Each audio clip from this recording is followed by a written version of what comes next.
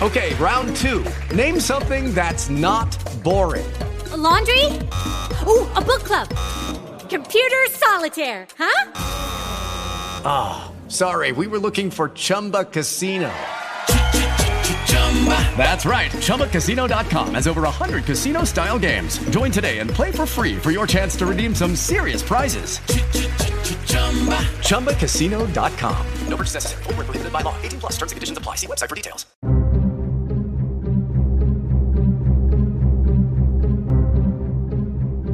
The mysterious realm of the unknown, where many things are not as they appear to be.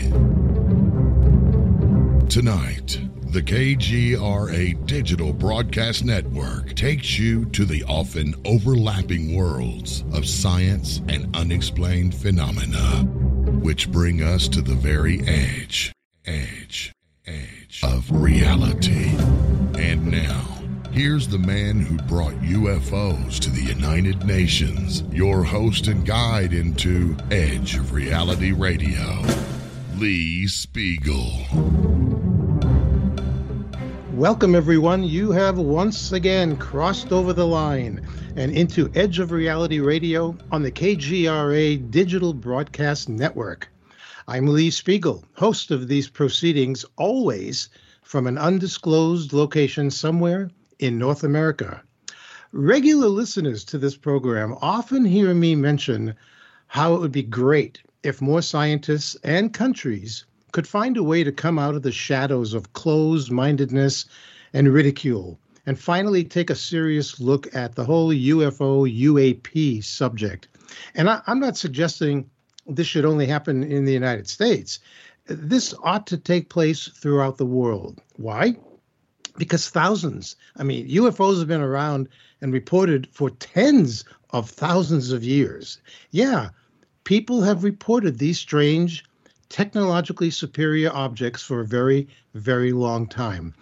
From very early on, when humans first drew or painted images on rock walls, they became the first media reporters of unexplained vehicles in our skies.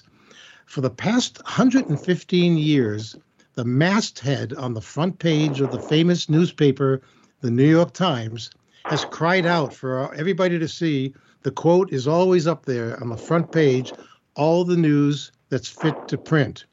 It's been called the most famous 7 words in American journalism. You know, reporters, they go out every day to get stories, report on what they've seen. And I think the New York Times may have borrowed that idea of all the news that's fit to print from early artists who would go out from their caves on daily hunts and return home to those caves and report their news to the rest of the population. They would leave their marks and drawings on those cave walls to be much later discovered, thousands of years later. And as the New York Times reports on all the news that's fit to print, our creative ancestors reported on, are you ready? Here it comes, all the news that's fit to paint. So with regard to the reporting of UFOs throughout history, I don't think much has changed from either painting these things or printing them. And it's not an issue for any one country. Over the past few years, the American government and other countries have begun demonstrating some transparency about UFOs. This is good, but it needs to pick up the pace a little bit. My guest tonight is a man who has spent many decades at the center of UFO research everywhere. Jacques Vallée is an astrophysicist, astronomer, and computer scientist who has written many books about high technology and unidentified phenomena. He's always been intrigued by and focused on the similarities among many cultures of the patterns between modern sightings and historical reports of close encounters with flying objects and their occupants. Among his important achievements, I think, was the day in 1978 when he spoke to the United Nations about the global nature of UFOs. Jacques' website is www.jacquesvallée.com. jacquesvalle.net. And don't worry, I'll give that out again later. Jacques, welcome back to Edge of Reality Radio, sir. Thank you, Lee. It's always a pleasure. Well, and for me too, just to hear that voice. We could do a 4-hour interview, and I'd never run out of things to talk to you about. Now, it's a big subject, and it's changing. So yes, it never repeats itself. And and I had just mentioned this thing of your many accomplishments and achievements, and I would like to start by having you tell us what you were involved with last week at Rice University in Houston. I looked them up, and I know that Rice is a private research university, and I like the way they refer to themselves on their website. And this is a quote, folks. From their website, it says, Rice is a community of curious thinkers, passionate dreamers, and energetic doers who believe that improving the world demands more than bold thought and brave action. It takes unconventional wisdom, unquote. And as soon as I read that about the university, Jacques, I immediately thought of you. It sounded like they were describing you and not the university. There is quite a community there that would fit that quote. And I've interacted with them for several years. Mm-hmm. Within the School of Humanities, there is a Department of Religion, which is very wide open to many trends and currents and research. It's headed up by Dr. Jeff Kripal, who comes from many traditions that he has studied, including in India, but he has published several books at the University of Chicago, where he trained under really the leaders of religious research thinking in America. Mm-hmm. And he is head of the Department of Religion, and he's now an associate dean at Rice. So we've interacted for several years, for many years. He's very well acquainted with the UFO research community, and came to my place in San Francisco some years ago. And in the discussion, just to go through my library and see what I was hiding, and we developed a friendship. And I asked him, I'm 82 now, and I have a number of research papers and things that are that I don't know if you would believe that, but I have not completely solved all of the problems myself. You haven't solved them all? No, there are still a few, left for the students. So I was telling Jeff, my main concern was what to do with my papers, my selected papers that really should be housed somewhere where people can work on them, not just to preserve them, putting it in the basement of Stanford University or something, right, where nobody will touch them, but in a working environment. And that triggered his thoughts and a number of other people, and they invited me to house those collections, which are still going, still expanding, and curated at Rice University, and that has created something of a catastrophe because a number of other people have now that there is a framework for preserving, curating collections on UFOs and related subjects, a number of people have followed suit. So the next collection is that of Whitley Strieber, his extraordinary collection of letters. As you may remember, yes. Communion was a bestseller, New York Times bestseller for many, many months. and he got literally tens of thousands of letters, and his wife and he went through them and selected the ones that had the most information, and they are now at Rice and being studied and being cataloged and being indexed. Brenda Denzler has a collection. She's a researcher, has published a scholarly book as her PhD on abduction and regression, hypnotic regression, and the history of that part of the field. And her collections are now at Rice. Ed May, who directed the SRI remote viewing program, parapsychology program, after Dr. Puthoff and Dr. Targ, and continued it at SAIC. In fact, he was there, this weekend. He was there a few days ago. Larry Bryan, Stanley Krippner, Dick Haynes, of course, who the NASA expert who has for a long time researched cases, aerospace and aircraft and pilots, cases. Yes. Stuart Alexander, Karen Everett, Barbara Hubbard, and Paola Harris, who is now sending her research papers to Rice. I'm curious. There will be many more.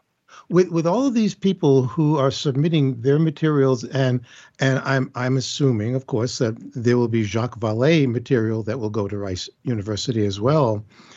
Did it at any point did it occur to you that suddenly here is a university, a very big university that prides itself on research, that a university is actually showing some interest in the abduction part of UFOs? That's almost a new thing to me. Well, they are interested in everything, including parapsychology, including remote viewing, and so on. I have already sent fully indexed boxes of cases. Eventually, there will be cases that I've researched myself. That includes also a section on correspondence with about 700 people over 50 years. Extensive correspondence with Aimé Michel. Extensive correspondence with Dr. Hynek, of course, which I've indexed. I've summarized every letter. So that, and what is unique about Rice is that there is a cadre. Of course, there are librarians in the library, keeping all this, making sure it's classified, and I mean classified in the sense of indexed and in the proper order and safe and so on, safe from fire, floods, and everything else, and protected.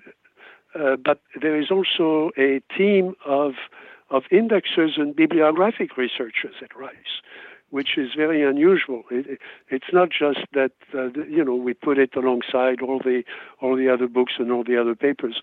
That this is searchable. This is so far. I don't know how many boxes I have sent there, but it must be about 50 boxes worth. And of course, they will reorganize it according to but it's fully indexed. So that was the beginning of the creation of the black hole, and now the black hole is attracting all kinds of other debris floating around. Well, so this will be protected. There are other great collections, in the world. There was the creator of the collection in Sweden was there, and of course they have an enormous amount of data, mostly a popular magazine, enormous collection of books, sightings from Sweden, but also, Scandinavia, throughout Europe, and all the collections of the Flying Saucer Review and so on. And so they are expanding. This is based on volunteers, and they are doing, a wonderful job. So he was there for the meeting. The meeting itself was held at Rice, face to face, with the usual, precautions. There were about 170 people there, including, Dr. Ed May from SRI and SAIC from the classified remote viewing program, and Whitley Strieber was there, and so on.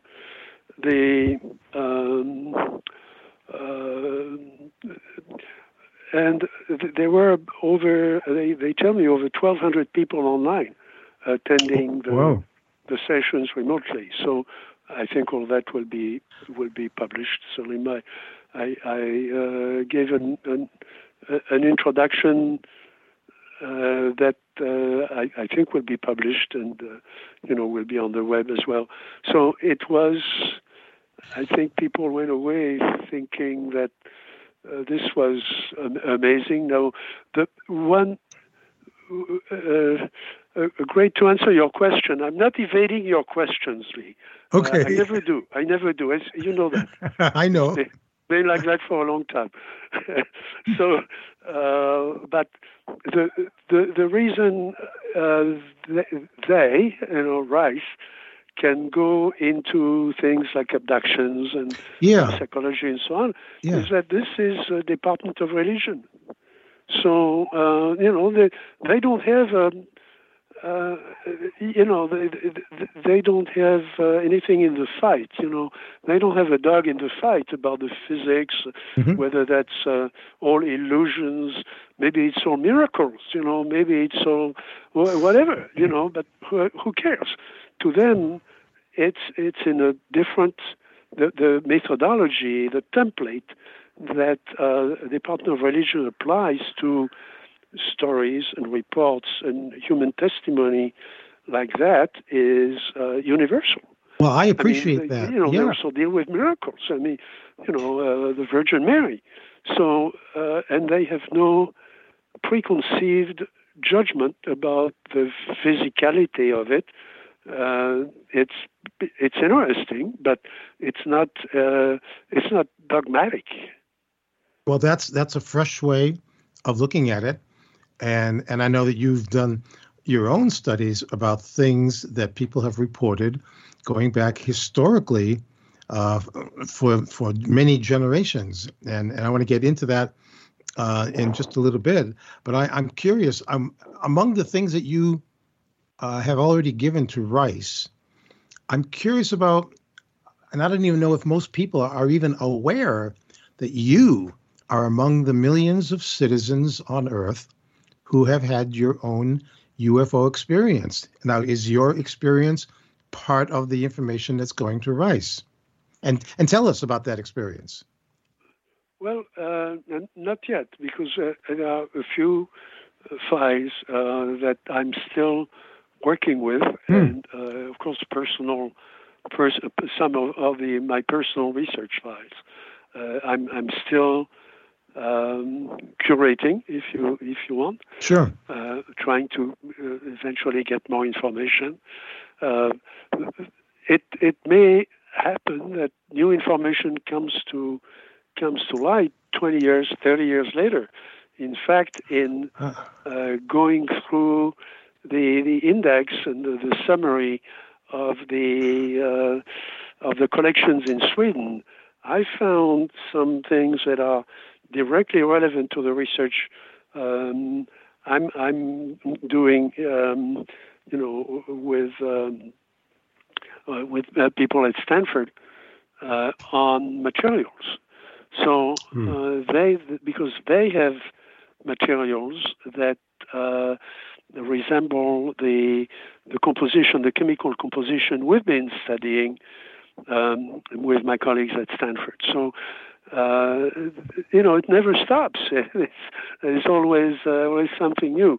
So I think I'm bringing back some data to show to Dr. Nolan, to Dr. Gary Nolan. As you know, we've published the first scientific paper in a major review with referees, with a committee, a selection committee of scientists. It's taken us 4 years, but it's now published. So we're hoping that this will, and it's about the Council Bluffs case in Iowa of 1978, which I've written about, but somehow the UFO community never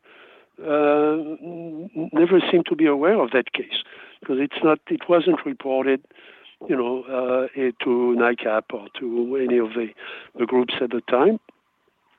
It's an outstanding case in terms of methodology. So we now have, thanks to Dr. Nolan and his team and his instruments, we've been able to do the isotope analysis of the metal that was there.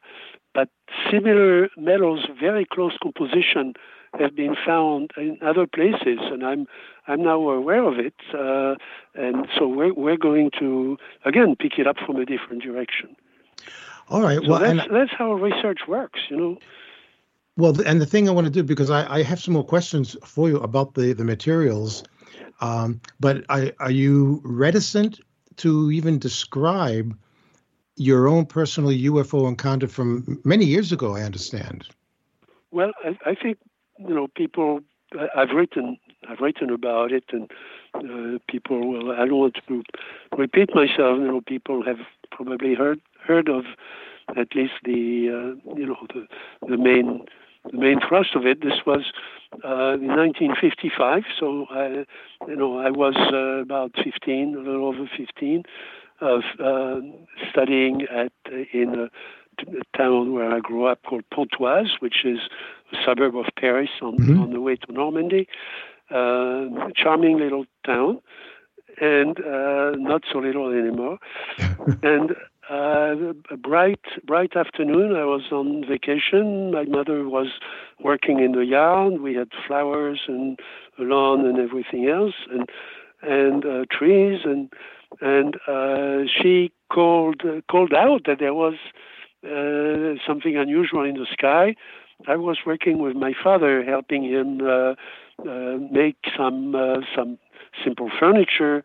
It was sort of his hobby during this holiday. So I rushed downstairs, went into the garden, saw the thing, and it was your perfect flying saucer. I mean, it was a bright afternoon, no wind, blue sky, mid-afternoon, the sun reflecting on a disk that was motionless. It wasn't, there was no cloud around it. There was no trail. There was none of that. It was apparently very stable. I could locate it exactly because it seemed to be over, in the perspective, was over the church, with the cathedral, right, in Pontoise, Gothic cathedral, and there was a sort of dome, glassy dome on top, and then we saw that. The next day, I described that to a friend of mine whose house was up the hill another half kilometer away. And I think I was about half a kilometer from that object, if it was in the neighborhood of the church. And he said he had seen the same thing and had gotten his binoculars. So I asked him to draw it, and what he drew was exactly what I had seen. So there was no... My father was a judge, very experienced to human testimony, had been at war, was familiar with military, equipment and all that. Told us that this was probably one of the new prototypes of aircraft And those were the early days of the jets, the jet fighters and so on. I mean, yeah. And they were we were beginning to see them more and more often in the sky. So, but this was not a jet. This would have been something completely different. It was silent, and it was motionless, and then it moved away. See, and that's what I call your classic flying saucer encounter. I mean, right to the dome. What's not classic is what went through my mind at the time. Oh. And that stayed with me.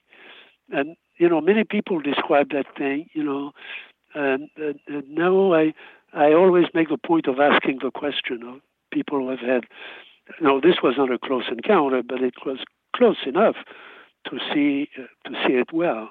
Yeah. And the thing that stayed with me was I would be ashamed of being human if I didn't try to find out what that was.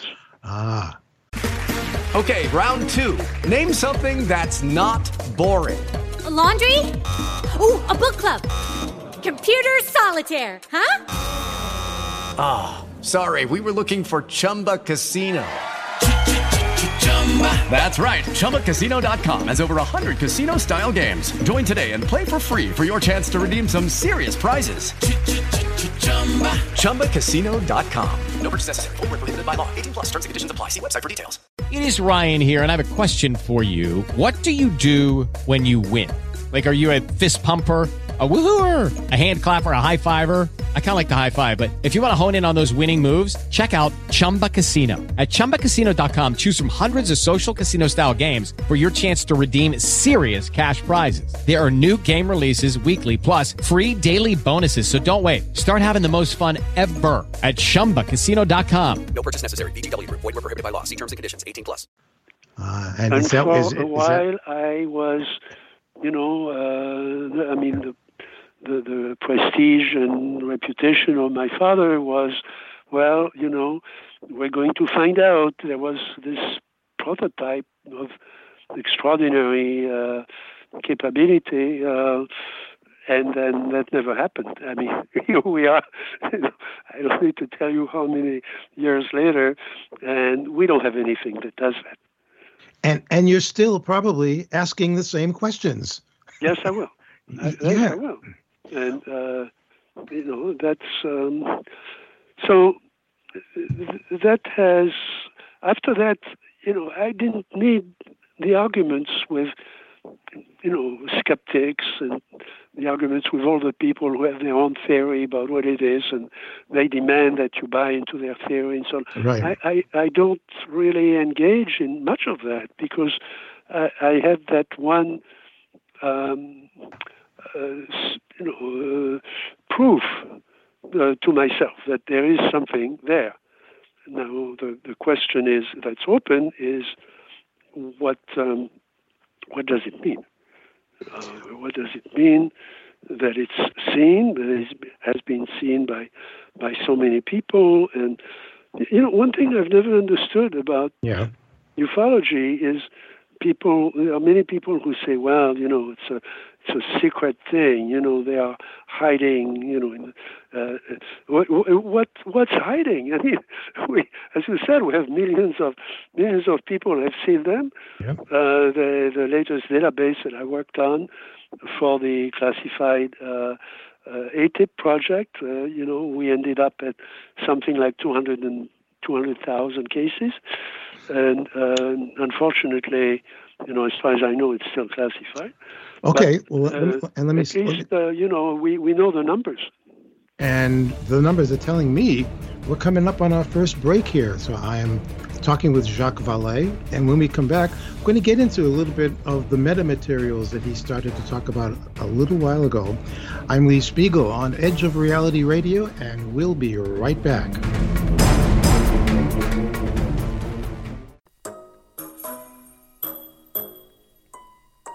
When you're in the house for longer periods of time, you can see them flying or running across the floor.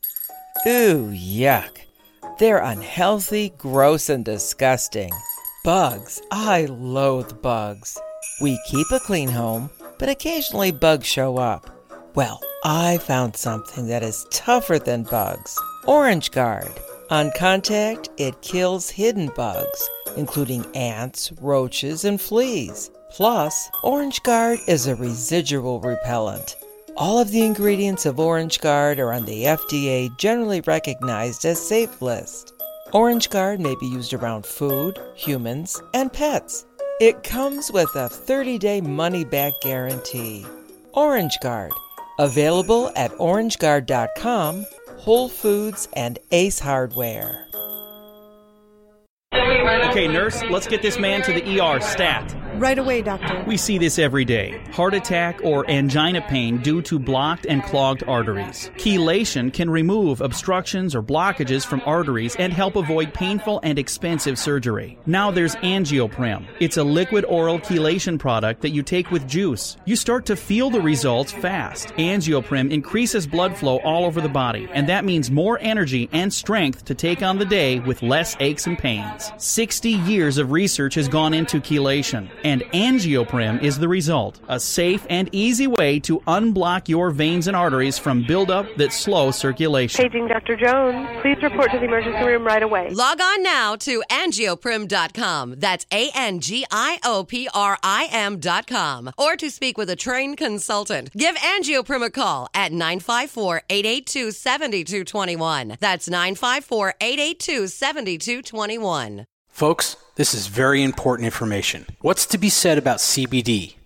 AncientLifeOil.com. Our CBD is made from hemp and has 0.003 THC, which means this wonderful product won't get you high, no matter what amount you take. What does CBD do for the body? My hands are tied. But you can Google CBD benefits and be astounded. When you're finished reading, you'll want to log on to AncientLifeOil.com. That's AncientLifeOil.com and purchase. Life is good when you feel good. People are tired of pain. People are asking for non-GMO organic products to help them with, you fill in the blank. Legal in 49 states, and again, our CBD is made from hemp. Ancient Life Oil is about helping people one by one by one. If you wonder how good the product is, the CEO takes it every day without miss. AncientLifeOil.com. That's AncientLifeOil.com. Have a great day. Are you searching for the best in alternative talk? KGRA Digital Broadcasting has what you're looking for. Our diverse lineup of shows cover the latest national news and trending global issues. We will keep you informed. KGRADB.com is your number one source for alternative talk on the planet. Make contact, stay connected. KGRADB.com.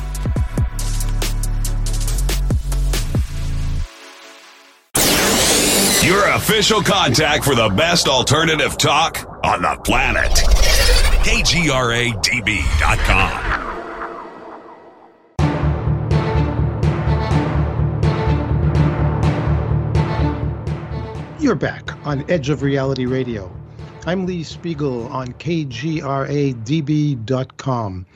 My guest is Dr. Jacques Vallée. And Jacques, I know you've been around the world over many years investigating cases of reported UFO crashes that allegedly left material or debris behind. And a few years ago, when you and I were working on the James Fox documentary called The Phenomenon, you invited us into a special laboratory in Silicon Valley where we were allowed to see some very cutting-edge technology that's been used by Gary Nolan there to looking deep into the atomic level of possible UFO debris.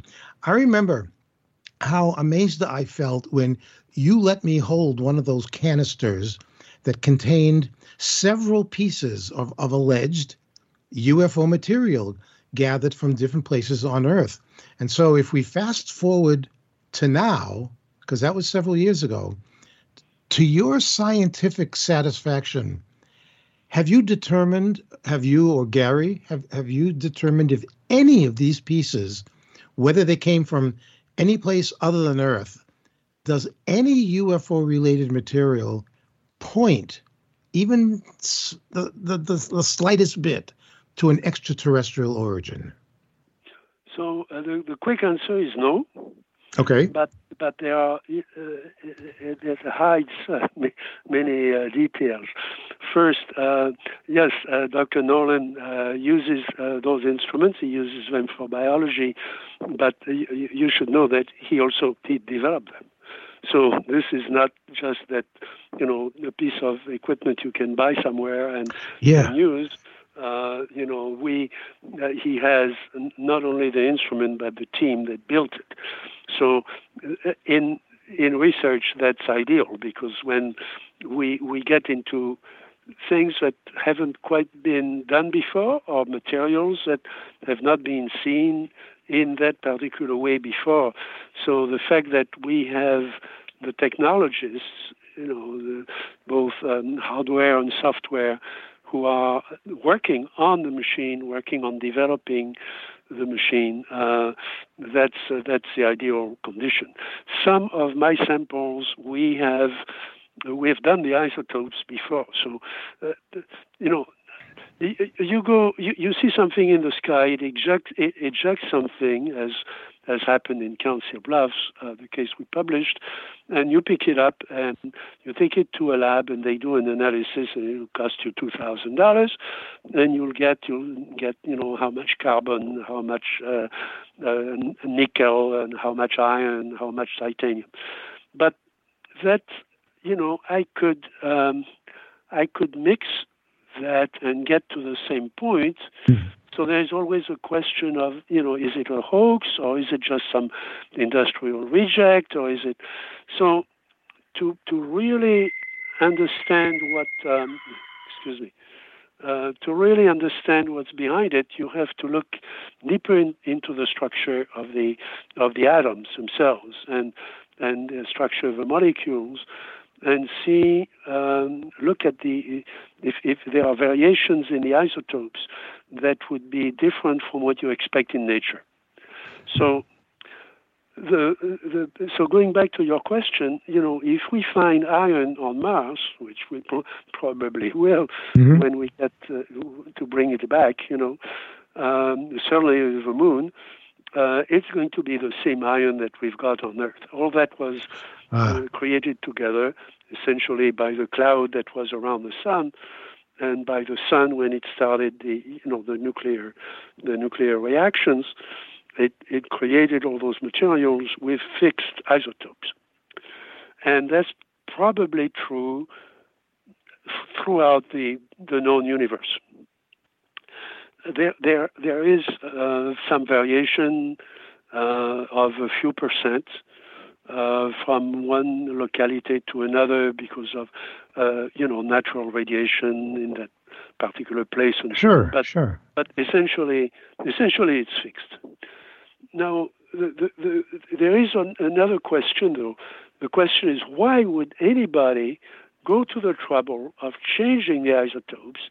And here I'll take the example of the case in Ubatuba that has been researched also at Stanford by another professor that I've worked with, Professor Peter Sturrock, who is an astrophysicist, specialist of the sun and plasma. Most of the universe, of course, is plasma, and which is a fourth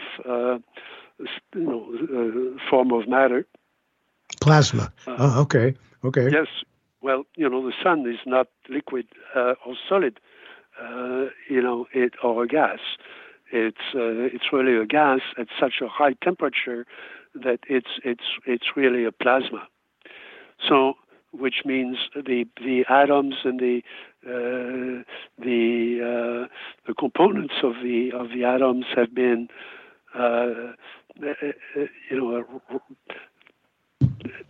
spread and they form a very, very high temperature gas, which has almost the properties of a fluid, and when you get to temperatures of millions of degrees, nothing is going to stay in nice stable form like solid or liquid.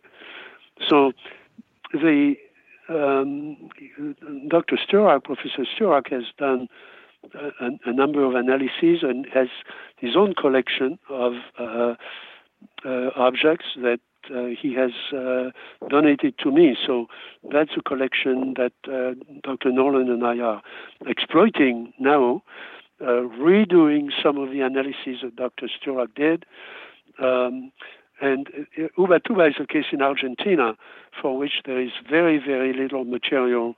Now, I went to Argentina and found a UFO museum there where they let me take some of, they had a fairly large amount, the equivalent of a walnut of material from two different sources.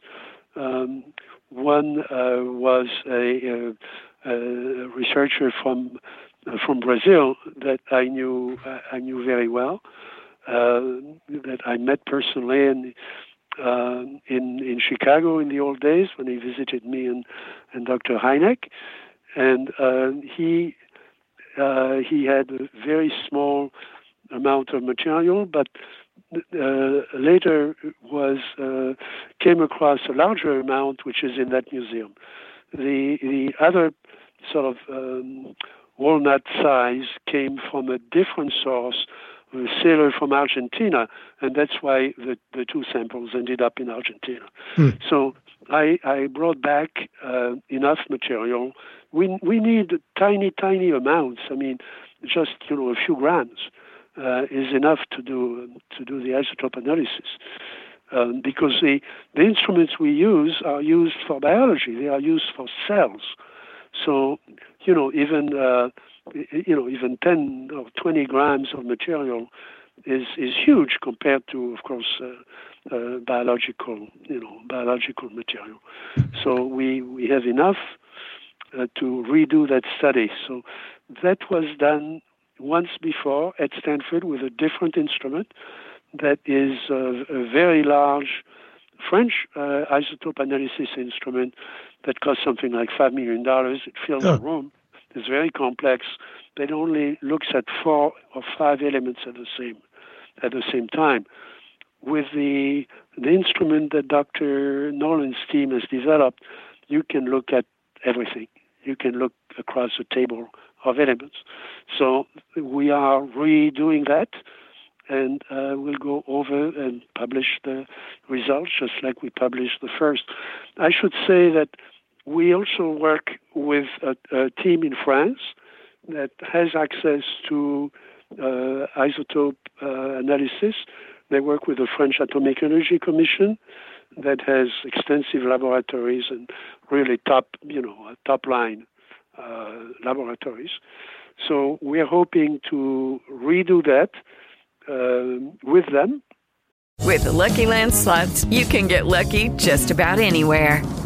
This is your captain speaking. We've got clear runway and the weather's fine, but we're just going to circle up here a while and get lucky. No, nothing like that. It's just these cash prizes add up quick. So I suggest you sit back, keep your tray table upright, and start getting lucky. Play for free at LuckyLandSlots.com. Are you feeling lucky? No purchase necessary. Void where prohibited by law. 18+ terms and conditions apply. See website for details. It is Ryan here, and I have a question for you. What do you do when you win? Like, are you a fist pumper, a woohooer, a hand clapper, a high fiver? I kind of like the high five, but if you want to hone in on those winning moves, check out Chumba Casino. At ChumbaCasino.com, choose from hundreds of social casino-style games for your chance to redeem serious cash prizes. There are new game releases weekly, plus free daily bonuses. So don't wait. Start having the most fun ever at ChumbaCasino.com. No purchase necessary. VGW. Void where prohibited by law. See terms and conditions. 18+. Because that's what you do in science. You can publish whatever you want, but the scientists who are going to read your stuff are going to say, well, it's very nice, and now has somebody else redone it independently.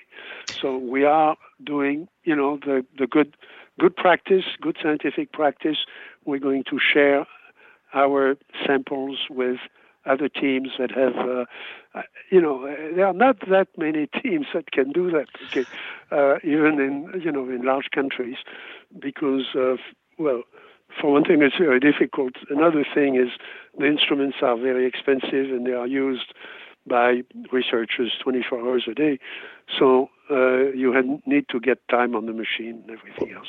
Jacques, of Of course, we don't have the money to pay for that, so they have to find somebody who's going to let them use the machine at night and so on. So it's all fun.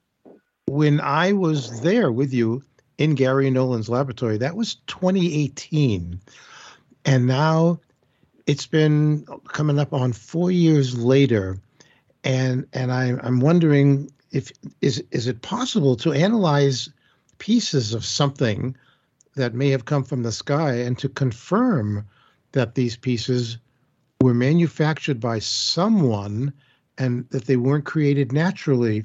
So I guess I'm feeling like I want to know now. I don't want to have to wait another 4 years before I... Well, we have to show, and in Council Bluffs, in a way, Council Bluffs is perfect because, it's a little like Oumuamua. The thing is gone, okay? I mean, two of the witnesses saw something in the sky, but the object didn't stay there. They saw essentially a cylinder with rotating lights around the periphery, and it flew away. And it ejected this mass of material that was picked up, which we have. I mean, we don't need the whole thing. But we have, many hundreds of grams of it. So we can share it with anybody we want. But there is nothing unusual about the isotopes. So we did all that study, and we did not find any discrepancy in the isotopes. So our paper is really a methodology paper. It says if you have a case like this, this is how you validate the case. This is how you make sure that it's not a hoax. This is how you gather the testimony. We have the photographs of the thing. We have the Polaroid photographs from the police. We have the analysis done by steel companies at the site. This is close to Omaha, so there are big companies there that have laboratories. Ames Research in Iowa did one of the chemical analyses the same week when they picked this up. So there was no delay. We know the names of the 11 witnesses. They were all interviewed by the police and the fire chief within an hour of the incident. So this is not a UFO case where, maybe somebody saw something and, but they don't want to give their name and we don't know the date exactly and we could take you there, but we're not sure where it landed and, that kind of thing. This is real. I mean, we know where it is. We have the pictures. We have the maps. We have, the police, the chief of police was there. The fire chief got there in his car. When the grass was still burning, the thing was liquid, when it fell. So it's hard to tell that, who is going to create a hoax with a few hundred kilograms of liquid steel. The temperature was below zero at the time. This was late December 1978. So they couldn't even have cooled it without leaving ice there. There was no ice. So we know from all the investigations, we know it's not a hoax. There was no source of liquid steel at that time. This was a weekend. The one factory, some distance away that might have been working with steel was closed for the weekend. And there was that thing in the sky that went away. Well, see, it's a methodology paper, and I know that ufologists are going to say, well, how come they don't have, more information about UFO and so on? Well, the UFO is gone. See, and I guess that's the part that, for me, as an outsider looking at this, I feel a frustration, and I wonder if you also are frustrated at the fact that after many years of having some materials and having some preliminary tests done with new technologies, that so far it sounds like that if it was absolutely proven that some of these materials were not manufactured on Earth, Wouldn't that be big news? And yet, would the governments of the world even allow or confirm that kind of an announcement? But I'm getting the sense from you that maybe of all the tests that have been done so far, nothing has been shown to be exclusively with an origin off the Earth. Am I correct with that? Yes, all the elements are created inside the stars. Yeah. By thermonuclear reactions. So they are known. I mean, there may be variations that we haven't seen in a particular configuration, but essentially, when we get spectra from all the stars and galaxies and so on, and they show the lines of the elements we know on Earth. We can recognize that. As you know, my background was in astrophysics. So yes. I haven't practiced it in many years since I went into computer science and other things. But I went back to that when I worked with Professor Sturrock at Stanford for a couple of years. But the elements are known. We can see the same things everywhere. The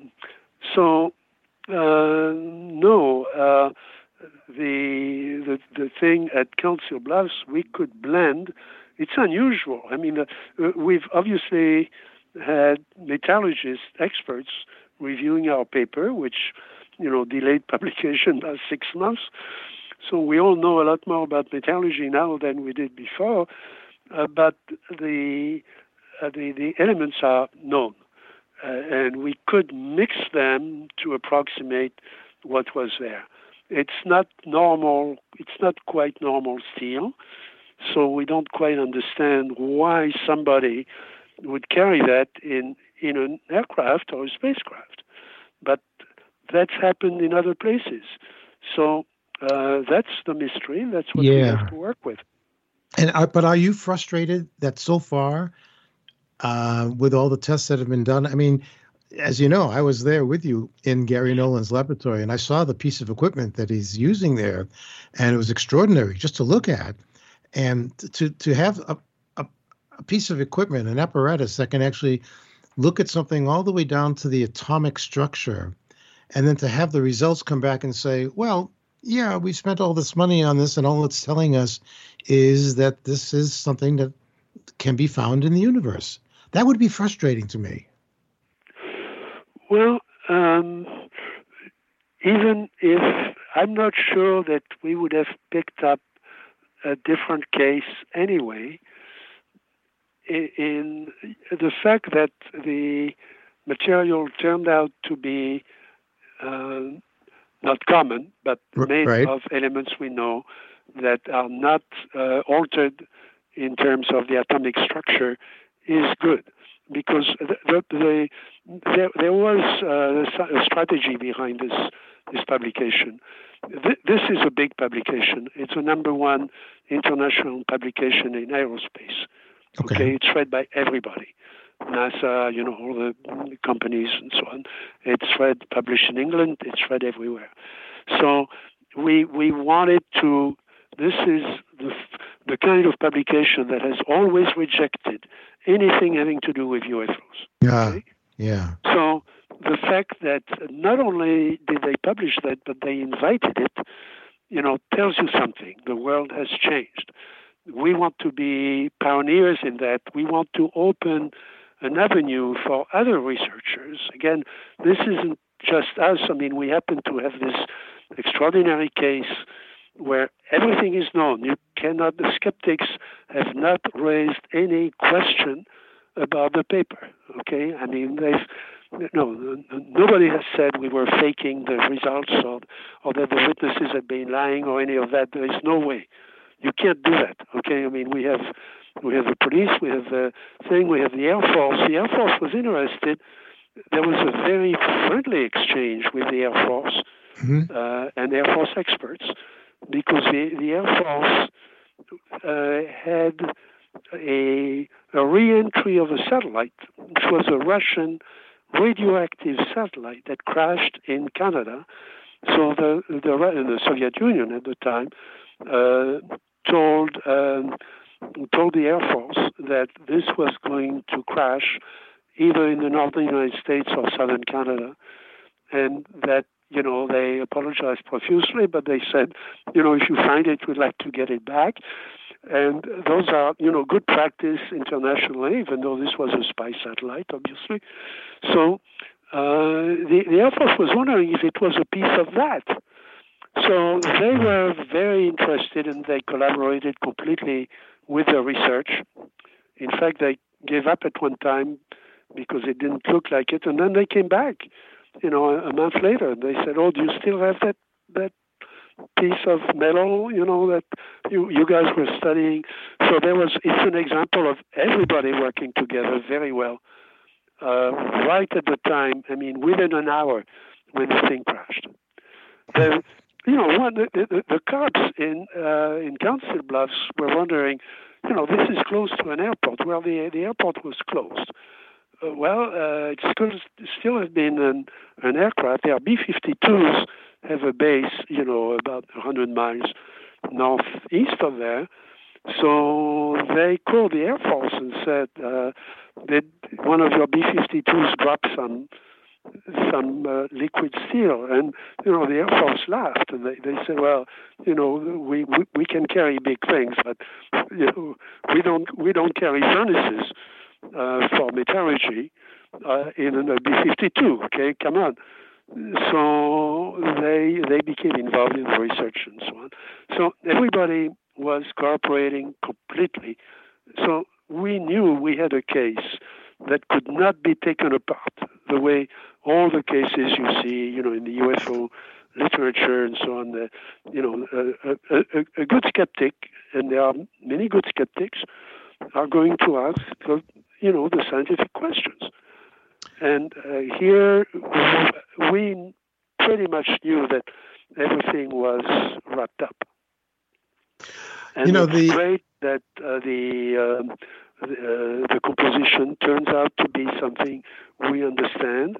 What we don't understand is where it came from and what that object was, because there are So I went into the literature. I found some papers, some aeronautics papers that show flying objects that carry rotating metal.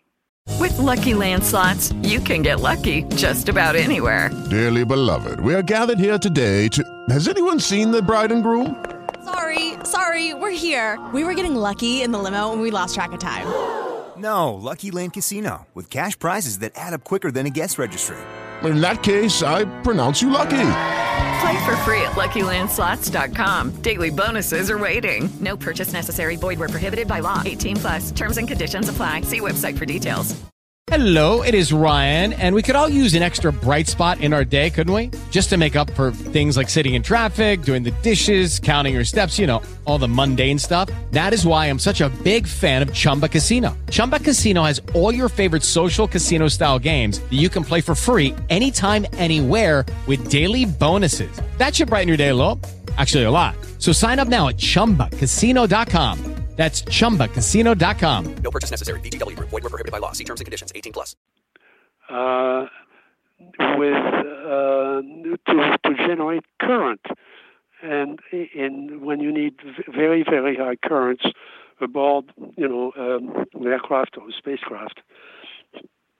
But you don't carry steel, and you don't carry liquid steel. Right. So there are very few elements that are the same as what we found in the analysis that are known in the literature.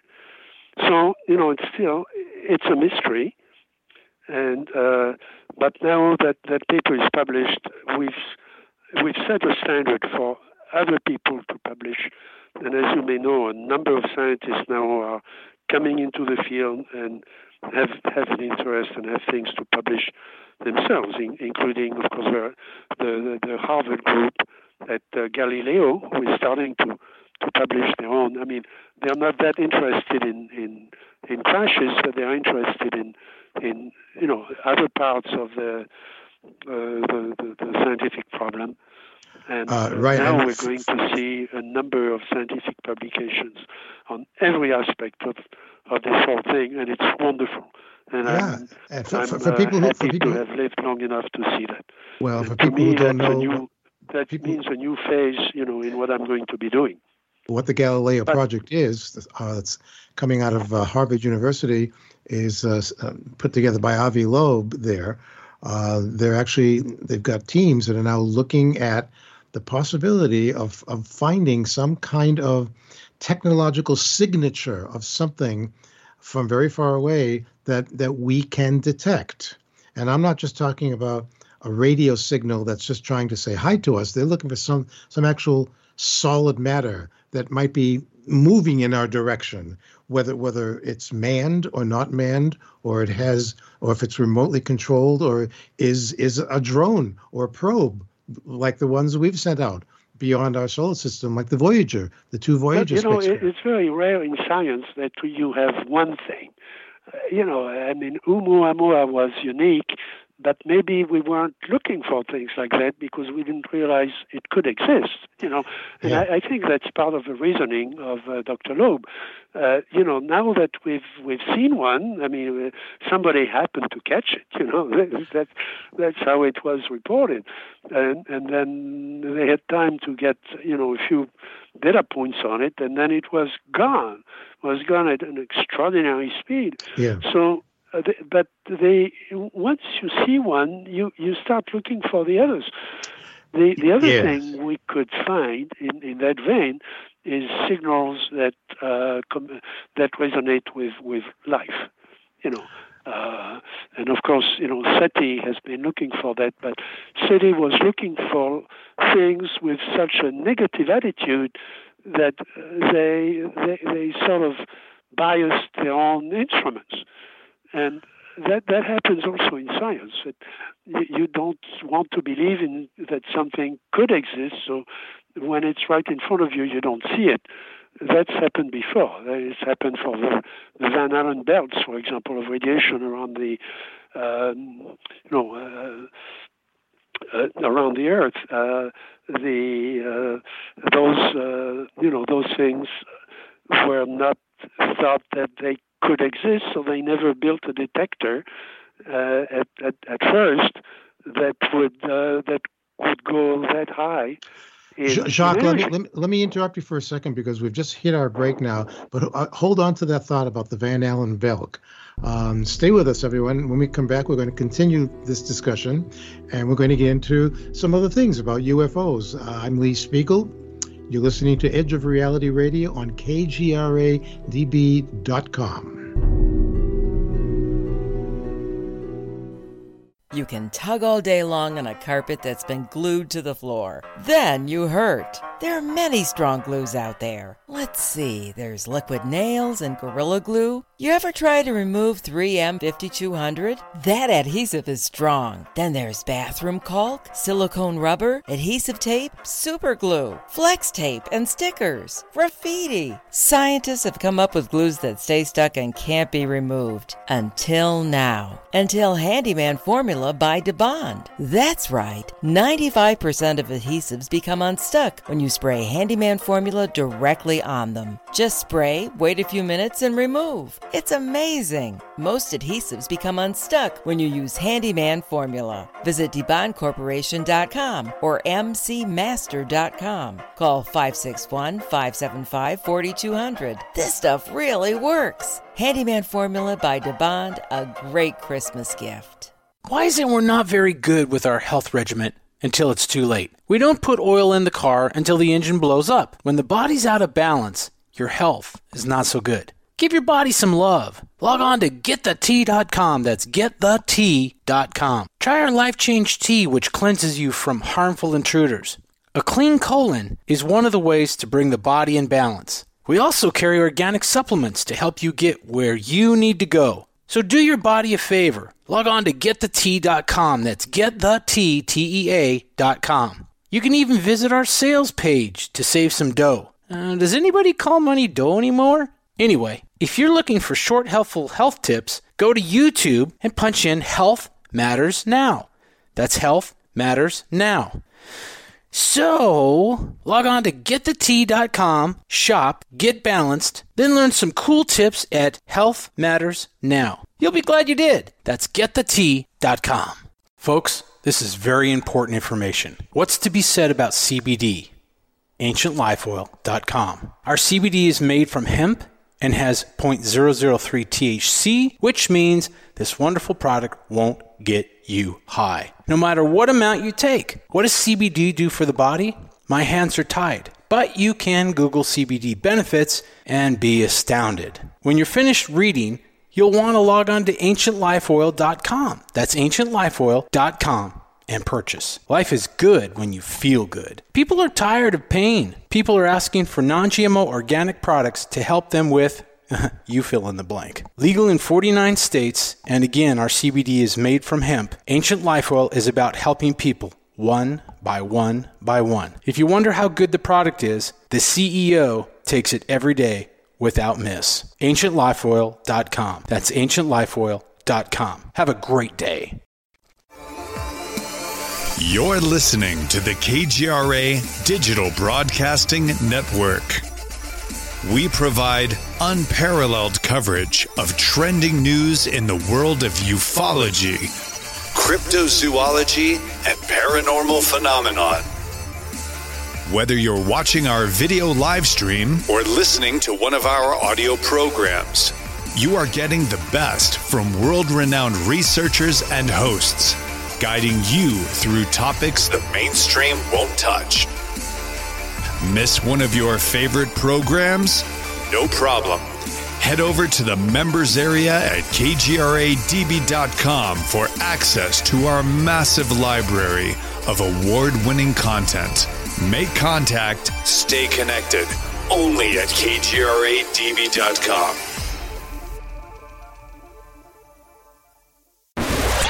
Now you have the inside contact for Alternative Talk Radio. These guys are the best. kgradb.com.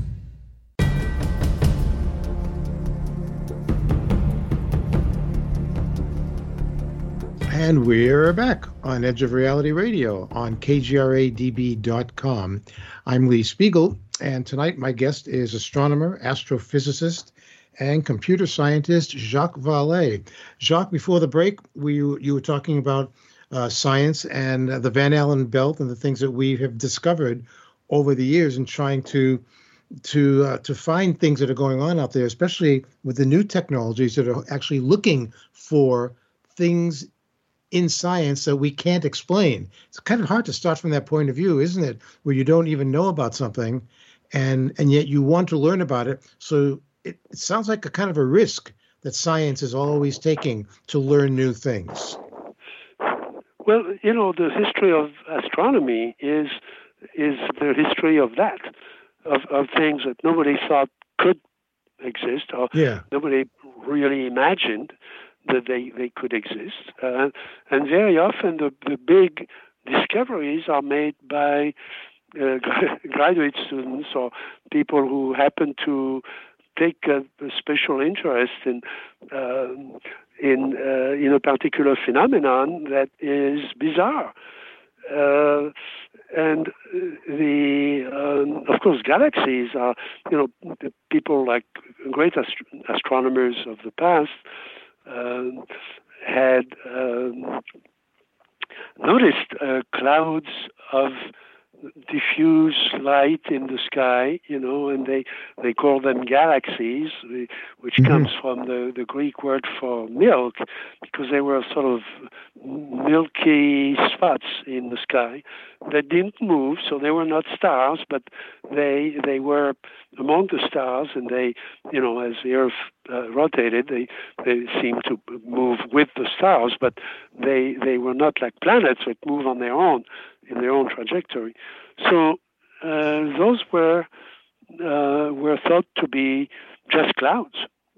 And then as astronomy became better, especially in places like Mount Palomar near Los Angeles with an extraordinary telescope in the 50s and 60s.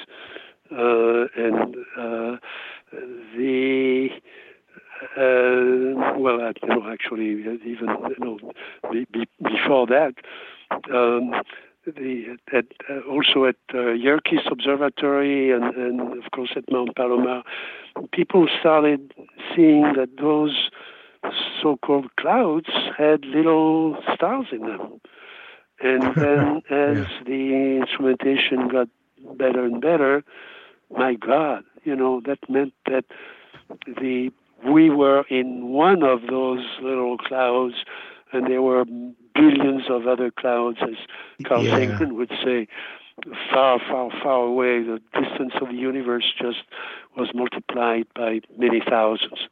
And but nobody had expected that. Everybody thought that the universe was a universe of stars with little whitish, dirty clouds.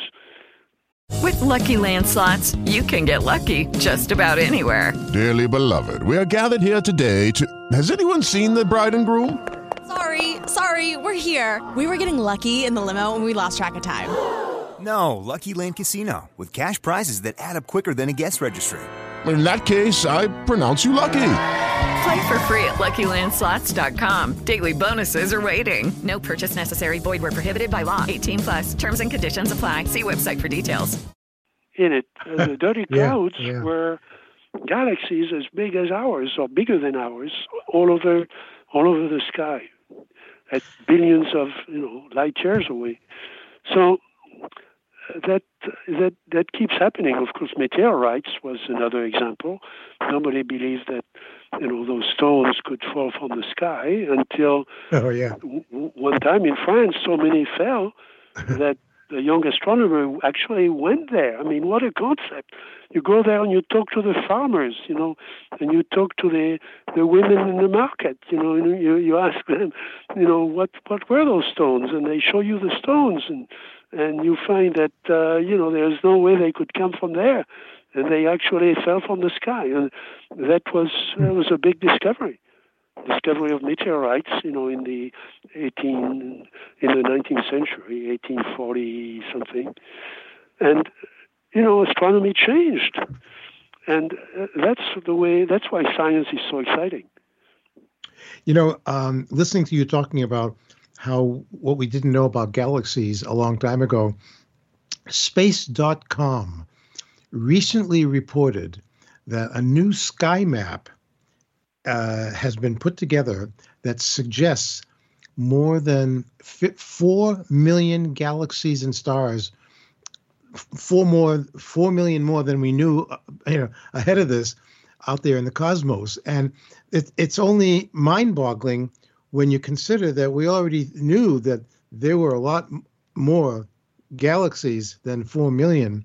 But you just take these 4 million, for example, and this is not that are spread out all across the visible universe. It's in like one section of the sky that Hubble telescope has given us back these incredible images. And I often talk about this, how many of those galaxies are made up of billions of stars or suns. People don't often equate the fact that a star is a sun, and that astronomers now believe a big majority of those suns have planets orbiting them. So the sheer numbers of all of this are, astronomical. And I already know, because I'd like to follow some of this information. I believe that the number of exoplanets, that means planets outside of our own solar system, that we're up to almost 5,000 exoplanets that have been confirmed. And that's amazing. And so now we've got... It is amazing, but, Dr. Hynek at Northwestern, when I was there in the 60s, was teaching his students that there was a high probability in those days. We didn't have those numbers, we didn't have those the evidence, but just based on astrophysics, a high probability that slowly rotating yellow stars like the sun, right, would have formed in their evolution, would have formed a series of planets around them, and that we should expect. So we know what's, the proportion of slowly rotating yellow stars in our neighborhood. You can extrapolate from that, and you get a pretty good idea. And that, you get to millions. This was in the 60s. Now, nobody was paying much attention to that because people still thought, maybe life is unique to the Earth, because you look at all the probabilities. You have to have water, so you shouldn't be too close to the sun. You shouldn't be too far away because it's going to be frozen. You shouldn't be too close because it's going to be vapor. You shouldn't have too many catastrophes like big boulders falling on your head. You have to have you have to be protected from radiation, and that's where the Earth is good because we have these layers that protect us. You have all those things, but so it when you go through all that, it looks so unlikely. So maybe it's one chance in 100,000. But if you have billions of stars, and you have billions of yellow stars, and you have billions of slowly rotating yellow stars, you're going to get there. And now we know that it's not just slowly rotating yellow stars. Many stars have that kind of thing. Now, you want a star that's relatively stable, though. I mean, there are, out of the 5,000 stars, there may be only, a handful or two hands that would lead to life as we know it. Right. But another paper that we wrote for SETI, they never published it because for any kinds of reasons, but three of us, Dr. Nolan and I, and another physicist published that paper on saying you shouldn't just look for civilization like ours. You should look at life extended. Yes. Life as we know now. As you were saying, when we started life in volcano vents at the bottom of the ocean, there is life there, and they don't have access to light. They don't have access to too much oxygen, and blends of atmospheric data as we know it. Life at the bottom of the ice at the South Pole. Why not take that into account? Why not take life based on other electromagnetic environments than we know? Yeah, it's like why all that, and then life becomes common. It becomes ordinary. Exactly. It's like why should we pay attention to either the hard-nosed skeptics or the debunkers who say, well, it's a very low probability that we're going to find life as we know it. Who cares about life as we know it? Wouldn't we rather find life that's just life, that it has intelligence and uses that intelligence for its own purposes and for its own well-being? Why does it have to be life as we know it? I always get a little crazy about that information. Well, we'd like to communicate with it, and that's one of the topics that was discussed in Texas last week. In Houston at that conference. Yeah. What does it mean? How does it do mathematics? How does it think about creation? How does it think about God? How does it think about life and what it means to be alive and so on? Right. So we'd like to, we expect that they're going to come in with some answers to our questions. And they may have questions for us that they're looking for answers. I I can think of a couple. Like, why are you killing your, other humans in Europe right now? Well, yeah. And people wonder, well, why don't the UFOs just suddenly show themselves and announce that they're here to help us? Well, I've said this before. I don't think they want to issue us an invitation to join their Federation of Planets, quite frankly.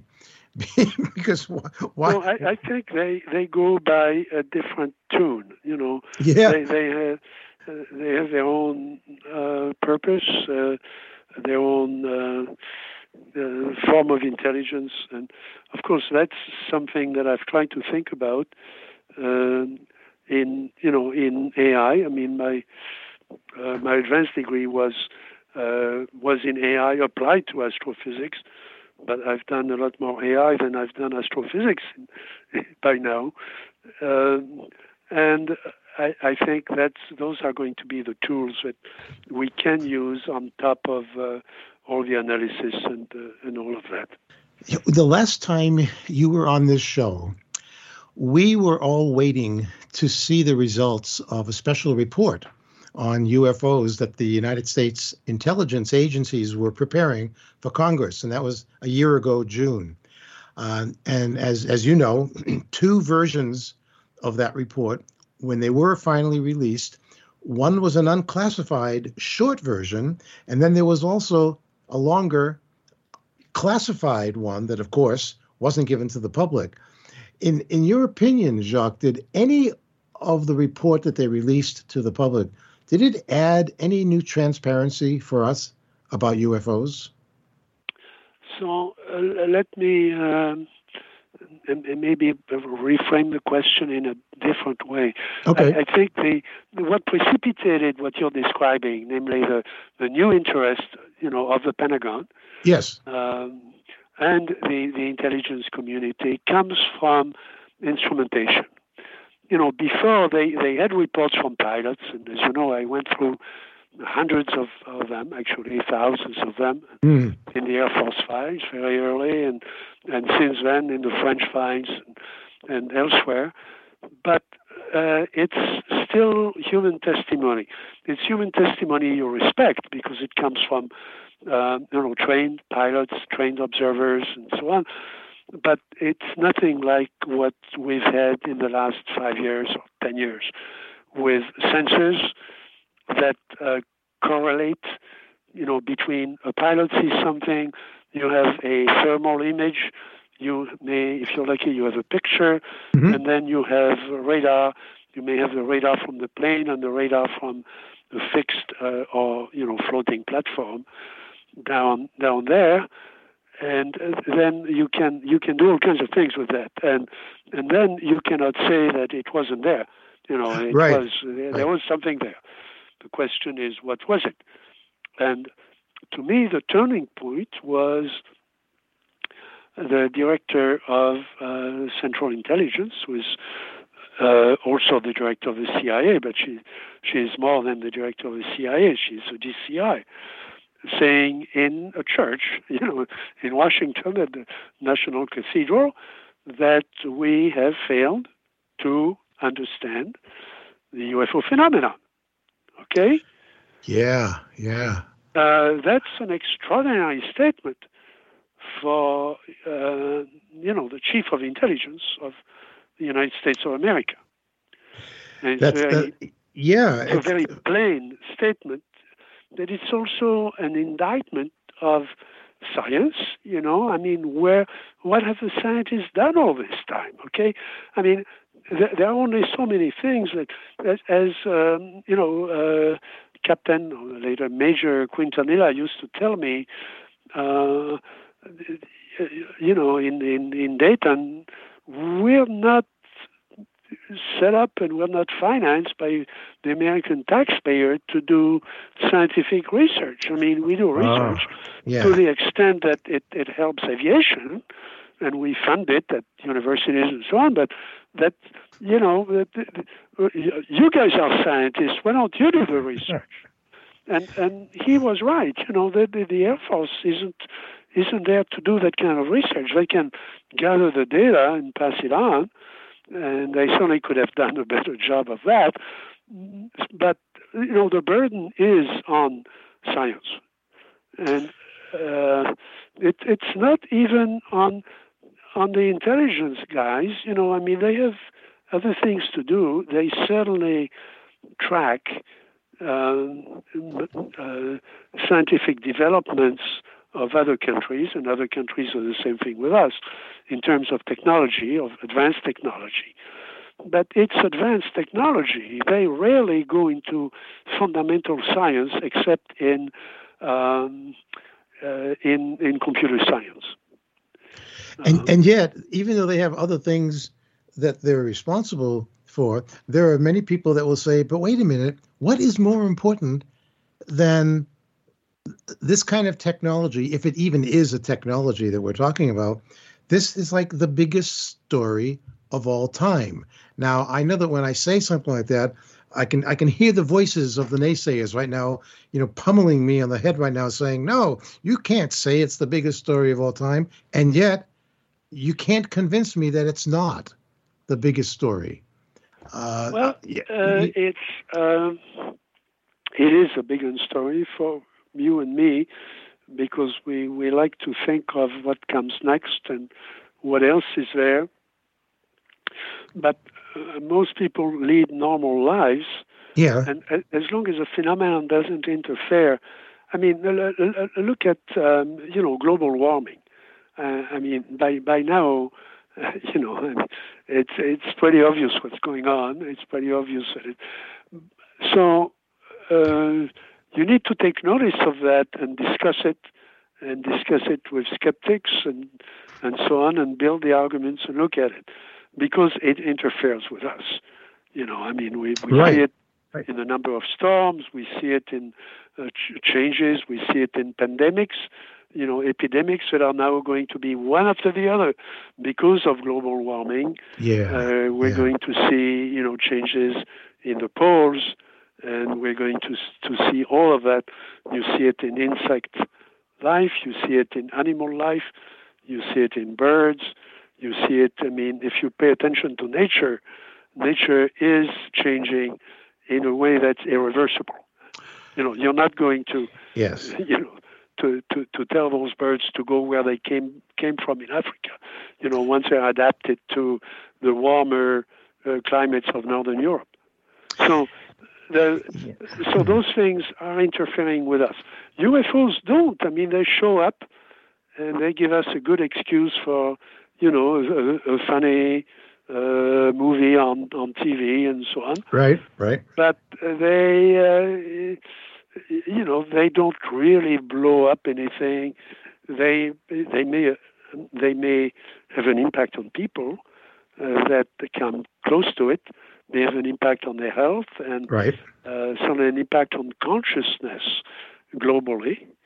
The UFO is a very rare symbol to humanity. It's something that's recognized everywhere, including some primitive regions in Brazil and so on.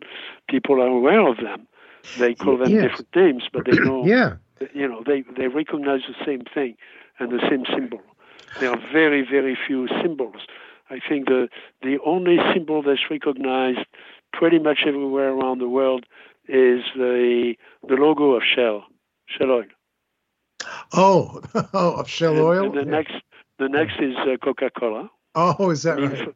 For obvious reasons. That's marketing, but of course Shell has a long history because it was a religious symbol for people traveling for the church. So it's very, very rare that you have something that all of humanity recognizes, and that's of course why psychologists are so interested in it, and anthropologists are interested in it. Well, I was fascinated. I'm glad you'd mentioned the symbolism, the religious stuff. I was fascinated recently to see an article in a publication called The Times of India, and it reported and it showed 10,000-year-old rock paintings that seem to reveal aliens and UFOs. And it automatically made me think of your book, Wonders in the Sky, where you and Chris Auerbach systematically researched more than 500 reports. And these were many historical moments from around the world of unexplained sightings from biblical ages up through the beginning of the Industrial Revolution. And again, as you know, I'm preaching to the choir when I'm talking to you about this. There are many examples through history where humans recorded their interactions with unusual-looking people who came to Earth from strange vehicles in the sky. Are we just supposed to disregard all of these close encounters, and are we supposed to write them off as some kind of religious symbolism? Because that's what the church has said over and over again. Oh, that beam of light that came from a circular object that was above the head of Mary and the Madonna. Well, it's religious symbolism. What symbolism? What is it a symbol of? And I can't get a straight answer about that.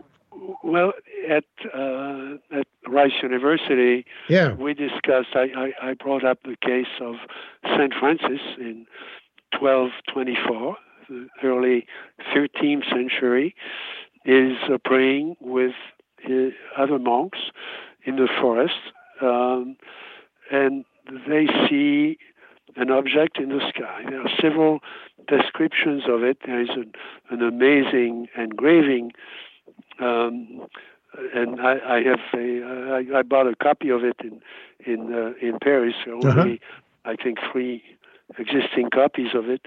But it shows an object in the sky with beams, collimated beams, in other words, parallel beams hitting St. Francis and hitting his hands. And of course, he developed, the marks on his hand that were the same marks as Christ, and died 2 years later,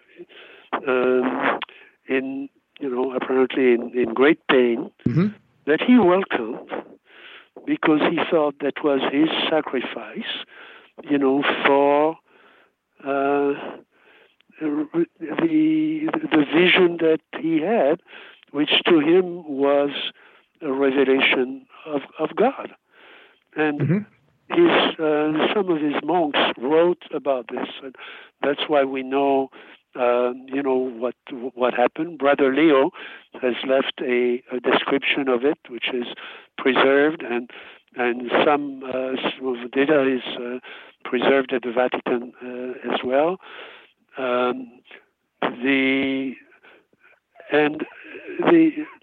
are a number of cases that we found, that Chris Auerbach and I found in the archives, maybe not a huge number, but maybe 10 or 20, where there were physiological effects left. Again, this is, in previous ages. The catalog we have stops in 1858. So it stops before 1860. Because after 1860, you've got dirigibles, human technology changes. So we wanted to stop before that, before the modern age. But, as you said, 500 cases in which there are a couple of dozen cases of the same thing that we find now: paralysis, interference with vision, interference with the nervous system, injuries, burns, all the things that people describe now, and including, abductions, including things that we think of as things that have just happened in America, last week. Well, guess again, those things go way back, and the physiological effects go way back. And I have take that into account. I have a 2-word explanation before we hit the break now of what this is all about, even with the current experiences of people. It's 2 words that explains it all. And those 2 words are religious symbolism. And now we need to take our breakaway now. When we come back, it's more with Dr. Jacques Vallée, and I have a couple of other things I want to talk to him about before the end of the show, and I'm just really curious. I'm getting more and more interested in what's going on Mars and what perhaps we're not being told about. Gee, I can't imagine what that could be. I'm Lee Spiegel. This is Edge of Reality Radio on KGRADB.com. We'll be right back.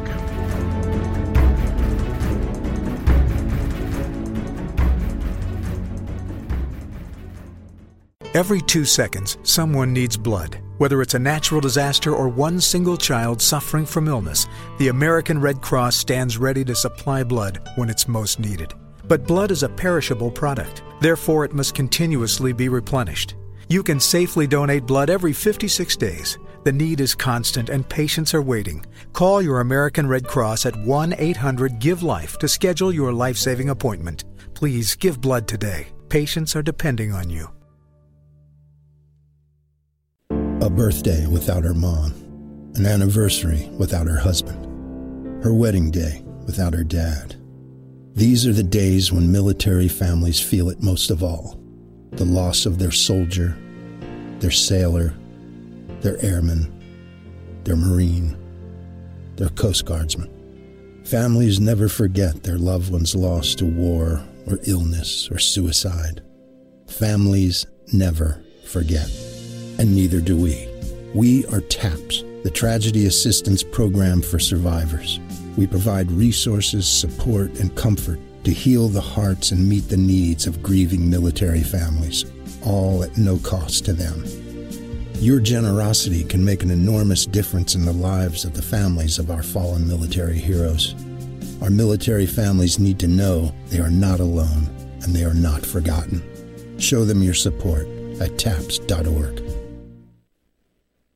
We can't use it. We can't afford it. We were lied to, and we couldn't prove the lies. My husband and I had no way out. We purchased a timeshare. Soon, Leo took on a night job to pay timeshare bills. That wasn't good, so I cruised the net and found LegalTimeshareHelp.com. Remember that name if you own a timeshare, LegalTimeshareHelp.com. Here's what they did for us. Terminated the maintenance fees, targeted the debt, and resolved it to zero. Removed the timeshare account from credit reports, stopped debt collectors, and stop foreclosure. They defend, recover, and restore credit. LegalTimeshareHelp.com will help you. 100% guaranteed. They will terminate your timeshare financial obligation. They're the only consumer advocacy company licensed by the Department of Financial Regulation. Now, Leo and I go out for sunset strolls. Want to know more? For a free consultation, call 877-407-9373. That's 877-407-9373. Or visit LegalTimeshareHelp.com. You're listening to the KGRA Digital Broadcasting Network, a world leader in the exploration of paranormal phenomenon.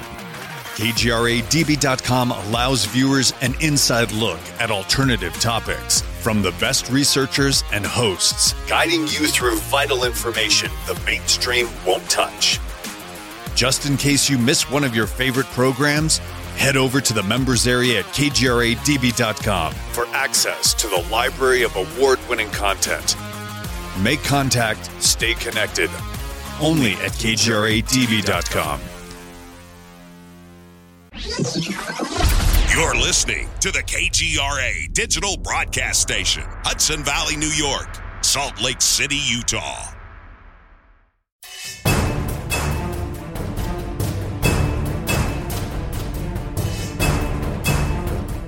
Back on Edge of Reality Radio, I'm Lee Spiegel, talking with Jacques Vallée. Jacques, there's something I want to ask you about that has just been on my mind a lot, and I realize that you haven't had a chance to look at some of the images that I know I sent you, because I know you're getting ready to take this big trip. But something that we can talk about further. But there's something that I've been interested in learning about Mars, things that have been photographed by several of the rovers over many years, the Opportunity, the Curiosity rover, the more recent one, the Perseverance, even going back to the days when I was a writer on the Huffington Post. I did stories that highlighted images of things that were posted by various people on YouTube. And these were things that were claimed to be evidence of a past civilization up there. Objects that looked like pieces of mechanical devices or an occasional spoon or possible statues or buildings. And at the time, most of these claims were debunked as either tricks of the camera or misinterpretations by those who looked at the pictures that were explained as just natural Martian geological formations over thousands of years. And there were claims that anyone with any knowledge of how to manipulate photos could very easily Photoshop artificial items and put them into pictures of Mars. That was then, but now we have these 3 highly technological vehicles, rovers on Mars, and the images they've been transmitting back to Earth are really quite amazing. I've been collecting some of the videos that NASA has released and space.com and livescience.com from NASA raw image photos. Now, I'm not a scientist, but to my eye, some of the things that are being photographed on Mars really looks like evidence of a once thriving civilization that lived there a long time ago.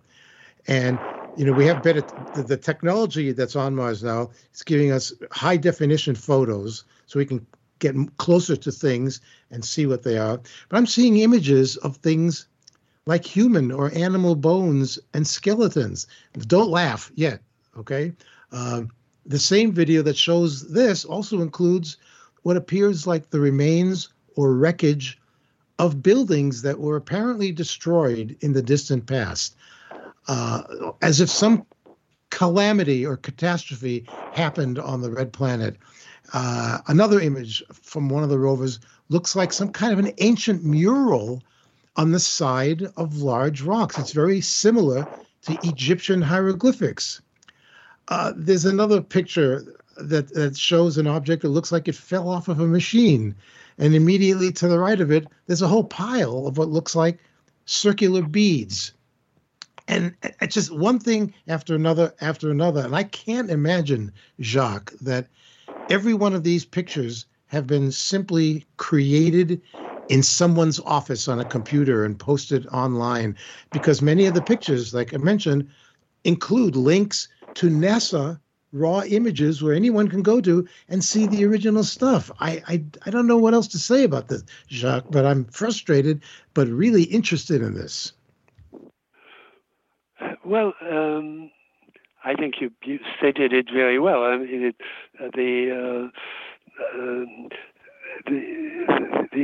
those images, I've looked at just a couple of them. I just didn't have time to go through the whole thing. Right. The first thing, of course, is to check where they came from. Right. And I mean, a phone call to JPL would, or an email would confirm.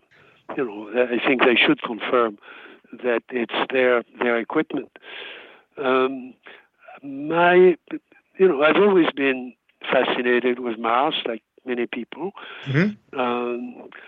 because Mars, we are taught that Mars could have harbored life a long, long time ago before it lost its atmosphere. So, or most of its atmosphere. So, I came to the U.S., hired at the University of Texas by Dr. de Vaucouleurs, who was one of the great experts on Mars for decades, since the 40s, 50s, and 60s. I was there in 1962 and 63, working, among other things, on a map, improved map of Mars for NASA, because NASA was launching probes that were going to return images of Mars, and it's useless to have an image when you don't know it's an image of what. So the precision of the geographic precision wasn't good enough from the maps of Mars that had been produced before by visual observers or photographs, but mostly by visual observers, right, to pin down exactly where those features that were going to come from the Mariner spacecraft were going to fit. So we needed to get a map quickly that was 10 times better, and that's what my program did. So it was the University of Texas had the contract, and we had the big computers to do it. And this was essentially, a mathematical problem, the problem of reducing errors among many waves of data to get better coordinates for features on Mars. So I have that background. And of course, after that, we turned over the map to NASA. NASA used it to place those images, and after that, they had obviously much better maps.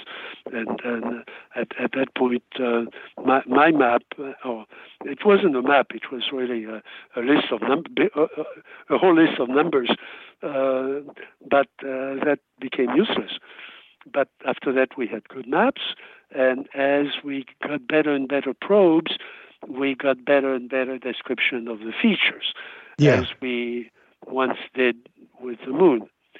Now, I remember when I was still in France, as an astronomer and as a satellite tracker and reducer at Paris Observatory, there was a time when there was a lot of excitement in astronomy that was kept secret, which was very interesting because I knew the main observers of the moon at the time. It seemed from the pictures of the moon that there were domes on the moon. And we've got just under a minute left. That were almost perfect, that looked like igloos, I've seen those. And they were, at the resolution of the picture, they really looked perfect half spheres. So the question was, was there either a civilization now, or the explorers, or aliens, or whatever, or could there have been such a thing in the past? So they did not want to release that to the public until they had an answer, and they found better ways to zero in on those features than what we had with the primitive probes that NASA had at the time. And better resolution, it turned out those were big boulders under special lighting conditions. And we all learned a lesson from that, and they were not artificial. And now that we've been on the moon, we know that there is no such thing there. So you can be fooled. And remember, people say, "Oh, look, it looks like a tree." Well, yeah, it looks like a tree, but if you wait half a day, the sun angle is going to change. Oh, yes. The light is going to change. The shadows are going to change. And it's not going to look like a tree at all. And you remember the face on Mars? That was just this I remember, great sculpture that primitive Martians had done. There are books about that. And, well, once we got better resolution pictures, it turned out to be a bunch of boulders. But under the right sun angle, under the right illumination, it really looks like a face, pretty good face. Now, you have to turn the picture around until it lines up. But it was fun. It was a lot of fun. Well, I thank you. Thank you. We're not going to, nobody's going to be easily convinced. I know. But what I've seen looks strange. It does look strange. Now, the other thing that's different on Mars is that then everything we know, either on the moon where we've been and the Earth where we are, is we don't know the geological processes are. We don't know how things get eroded. We don't know how things get... when there is a sandstorm on Mars, you don't want to be outside. It happens very fast. Yeah. It can last for days. It can obscure, 1/3 of the planet for 2 or 3 days. And it's sand moving around at tornado speed. and it's going to erode your car if you're there, trying to drive around the landscape. So those things we don't know yet. We don't know those processes, and that's exactly what JPL is trying to. So I would think, an email to somebody at JPL could clear up some of those things. I'm sure they are looking at every one of those pictures with great attention. JPL is an amazing place. If I was starting my, as a young astronomer again, I would go straight to JPL, and I would work very hard until they gave me a job there. Well, it's an extraordinary place. Thank you, Jacques. I look forward to so many upcoming developments on your work, and as you know, I wish you continued good health, especially with all that work ahead of you. You've got a big trip coming up, and I just want to let everyone know that for more information. And we haven't even talked about Trinity on this show. I know. There are things happening with Trinity, and I wish people would read the book, because the book is now selling very, very well in France as well, and getting a lot of people excited. At in Houston, at that big meeting we just had, a number of people were carrying the book and telling me they were just blown away by the book. There are still skeptics around saying, well, it's just one little kid. It's not one little kid. Yeah. It's 4 witnesses, including 2 adults, including a pilot who saw the whole thing, saw the kids there, so we can place everything exactly where it should be. And, there is no other case like it, because the kids in question were there for 10 days at the site. There is, nothing like it. And it doesn't take anything away from Roswell. It strengthens Roswell. So I don't understand why the Roswell people are saying that this is a hoax or that I made it up. And I'm getting a little hot under the collar with that, because we have so much more data now. And so, people should read the book. It's called Trinity. And it's by Jacques Vallée and Paula Harris. Yes. You should definitely check it out. And, my only Paula had done the basic work 4 years before I got there. And I've tried to bring up some of the science behind it. Well, again, thank you for bringing it up, because I was going to get to it, but we'll do more of the follow-up on that, and maybe the next time you come on the show, we'll have some more Mars stuff to talk about. Because you've got me very intrigued, because I have a special place in my heart for that planet. Oh, I know. Well, thank you so much. I want to let people know, if you're interested in finding out more about Jacques, go to his website, and it is www.jacquesvallée.net. And I'm going to spell his name, JACQUESVALLEE.net. That's www.jacquesvallée. Thank you, Jacques. Have a great trip, and we will talk soon. I appreciate you being on the show tonight. Thank you, Lee. Always a pleasure. Thank you. Take care. Thank you. And I'm also sending a loving wish to my wife, Lorraine, who remains my constant inspiration. Thank you also to Mr. A big kiss for me. Oh, well, as long as that's coming from you, then you've just made my day. Right. Well, thank you, it's Jacques. for her, not for you. Oh, okay. That's another conversation.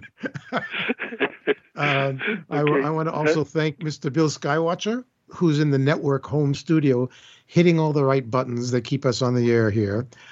Thank you, everyone. I'm Lee Spiegel. This has been Edge of Reality Radio on KGRADB.com. And until next time, please be safe, well-informed, and let's remember to keep our minds open out there.